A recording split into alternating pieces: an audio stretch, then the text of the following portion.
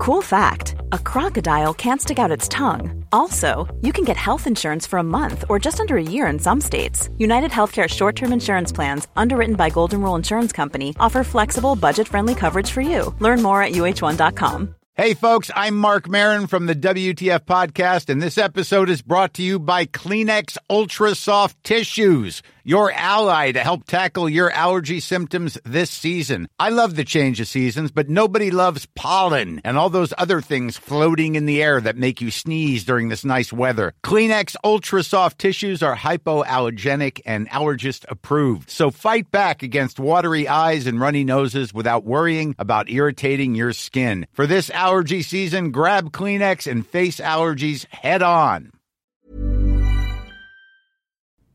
This podcast originally aired in 2013. This is the Nature Pastcast, each month raiding Nature's archive and looking at key moments in science. In this show, we travel back to the 1940s.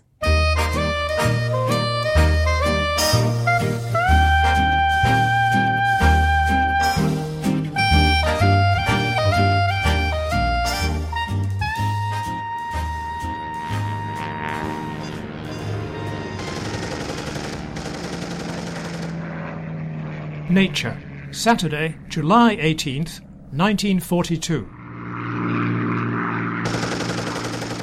In 1942, it's one of the darkest periods of the Second World War for Britain.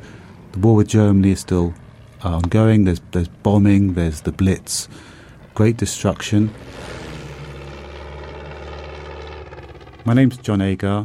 I'm a historian of science at University College London, and I'm fascinated by how science fitted in with the wider world in the 20th century. Wars in general are very important for science because they call for new weapons, they call for new defences, and scientists as experts are brought into that process. And in the 20th century, which was a century of global conflict, the scientists were brought into that process like never before. And the Second World War, I think, is particularly crucial because during the First World War, there were plenty of scientists who were involved, but many people felt that they weren't used effectively. And there was a determination in the Second World War to change that. And you can see that coming out in how Nature covers the Second World War. Page 65. Scientific Men in Wartime. From the outbreak of war in 1939, and indeed for a long time previously, it was obvious that the knowledge possessed by scientific men and engineers would be of decisive importance in the coming struggle.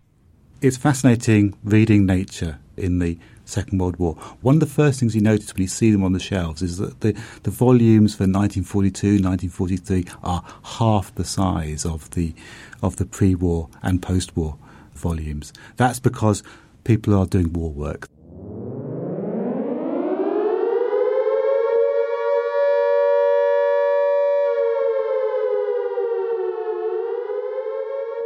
Nature stays at St Martin's Lane in the centre of London throughout the Second World War.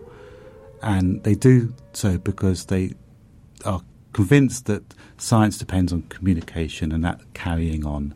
Even though people have to travel through blacked out areas, even sitting on a train you can't read your scientific papers because you've got to keep the lights out. And editorials in Nature complain about that. They also say it's essential for science to keep on talking, which is why you have Lawrence Bragg talking at the Royal Institution in 1942 in the centre of London. Page 75. A lecture at the Royal Institution by Sir Lawrence Bragg. While scientific men of all kinds have been called upon to use their skill and knowledge for the nation's service in the present... Bragg is a very eminent scientist in his own right. It's interesting because he can say some things but not other things. Physicists are now being used to develop and use all the lighter apparatus of war, the instruments for communication, for detection of aircraft and submarines, and for direction of our batteries. They are increasingly applying their analytical technique to operational research into the most effective way of using our weapons. He's reflecting on the fact that physicists are a crucial resource for war. And we know in retrospect what they're doing. We know that they're involved in radar, which is top secret. We know that some of them are involved in the atomic bomb project as well. But of course he cannot say that. But what he can say is talk in generalities about just how important physicists are.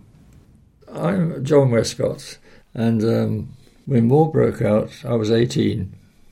When this offer came round of a job at a research establishment to the south of England, I went straight up to the apprentice department and asked them, what about this job? And they said, oh, well, we can't tell you, it's secret. But I thought, well, I think that's perhaps a fairly good gamble. If it's secret, there must be something fairly interesting. So I agreed to take it. And that's how come I became part of this little unit of 3 people that were literally designing radar sets. And that was great. That was a great experience.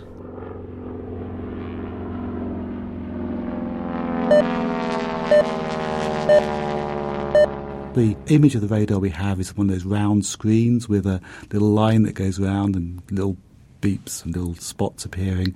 Well, that's the kind of system that was developed so that someone on the ground could have an overview of what was in the air. You use electromagnetic waves, radio waves, and by measuring the time between emitting a pulse and receiving it back again from an object that's far away, you can determine where it is, how far away it is, how high up it is. And therefore it gives you a new way of seeing.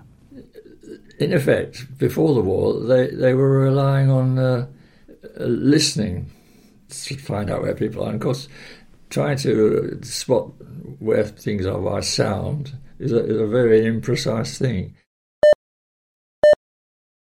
What physicists brought to radar development was new techniques, new ideas, in particular using shorter wavelengths. Now, wavelengths are crucial with radar because the size of the object you're spotting roughly correlates to the size of the radio wave.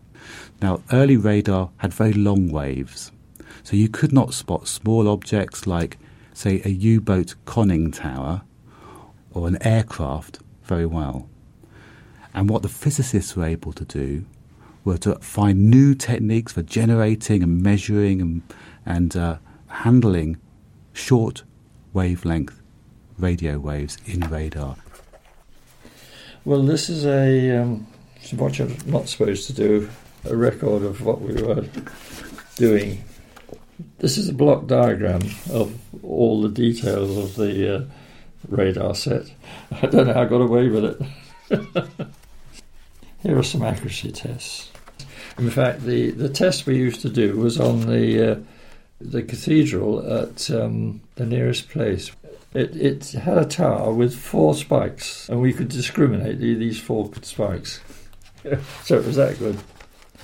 A great feature about it was that instead of being the standard sort of 10 centimetre wavelength, it was a 3 centimetre wavelength, which meant that it was far more discriminatory. And that was absolutely crucial to defend, for example, Britain in the Battle of Britain. It was crucial to the success of the war against the U-boats.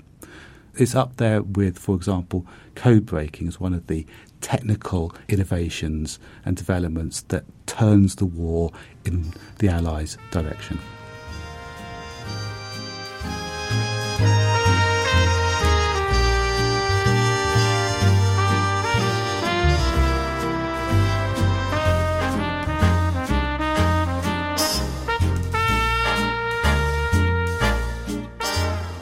There's a story, an anecdote, and I'm not too sure how true it is, but it goes like this. The success of the British in shooting down German bombers was accredited to the sharpened eyesight caused by a forced diet of carrots.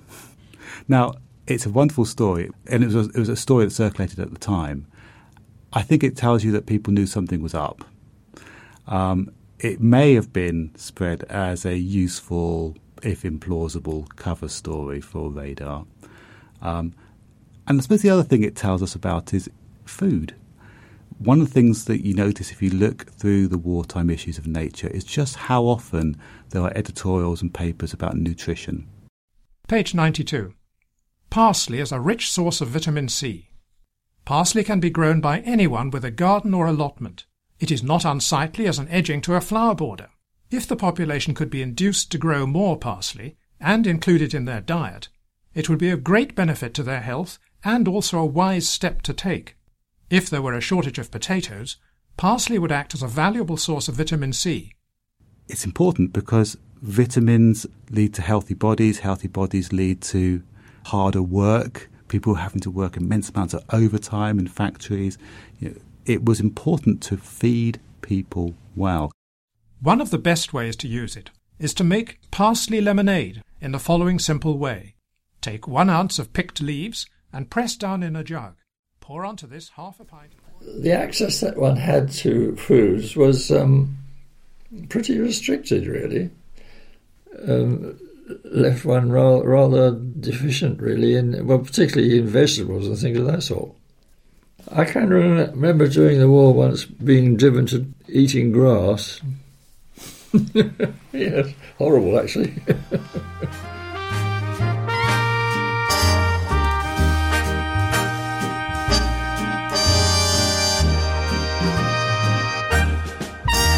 Page 75.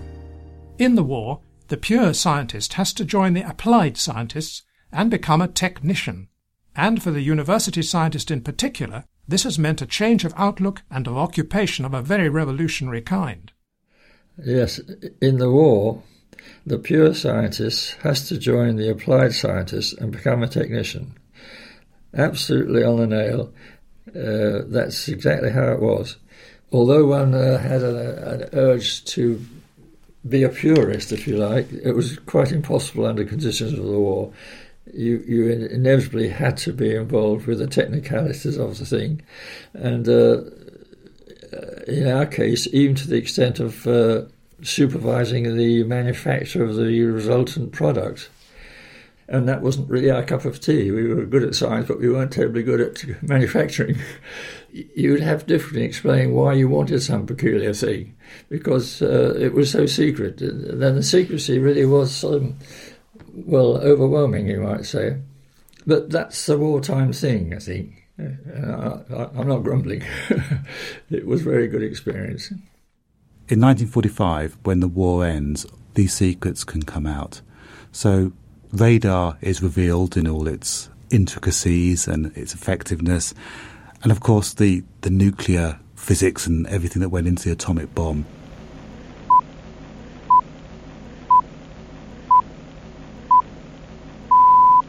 Yesterday morning at 2:41 a.m. at General Eisenhower's headquarters, the representative of the German High Command signed the act of unconditional surrender of all German land, sea, and air forces in Europe to the Allied Expeditionary Force. Long live the cause of freedom. God save the King.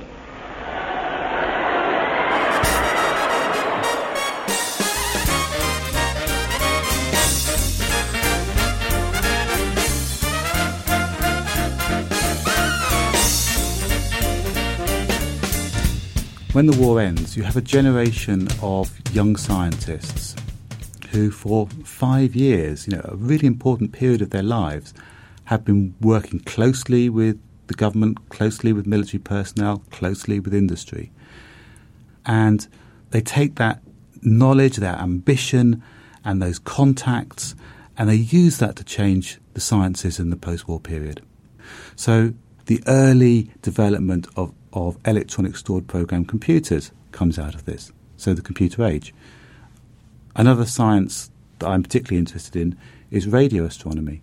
During the Second World War, radar scientists spotted all kinds of strange signals that they knew weren't to do with aircraft. Turns out they're to do with all kinds of astronomical phenomena. So at the time they were noting this and thinking there's an interesting branch of astronomy that could be developed there. And yet, as soon as the war ends, teams of physicists at Cambridge and at Manchester call up their mates in the military, say, have you got any war surplus radar equipment? Can I use it? Yeah, that's what's brought in to places like Jodrell Bank and at Cambridge. And that's used to launch radio astronomy in Britain, creating the sciences of the post-war period.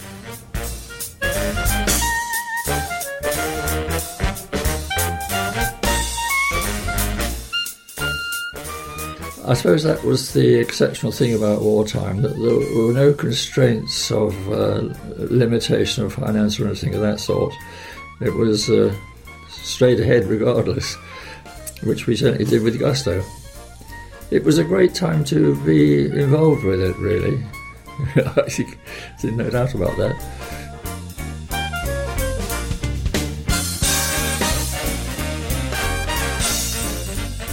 One thing has been clear. It has been of immense advantage to Great Britain in this struggle to have a reservoir of scientific researchers on which to draw. It will be found that our men of science have played no small part at more than one critical time.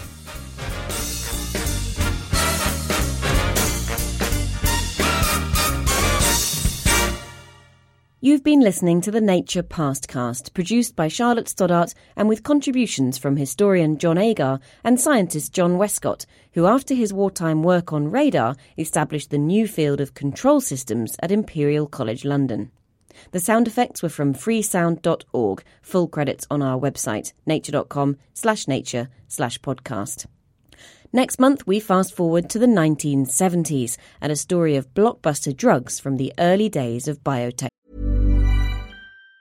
Hi, I'm Daniel, founder of Pretty Litter. Did you know cats tend to hide symptoms of sickness and pain? I learned this the hard way after losing my cat, Gingy. So I created Pretty Litter, a health monitoring litter that helps detect early signs of illness by changing colors, saving you money and potentially your cat's life. Pretty Litter is veterinarian developed, and it's the easiest way to keep tabs on your fur baby's health right at home. Go to prettylitter.com and use code ACAST for 20% off your first order and a free cat toy. Terms and conditions apply. See site for details.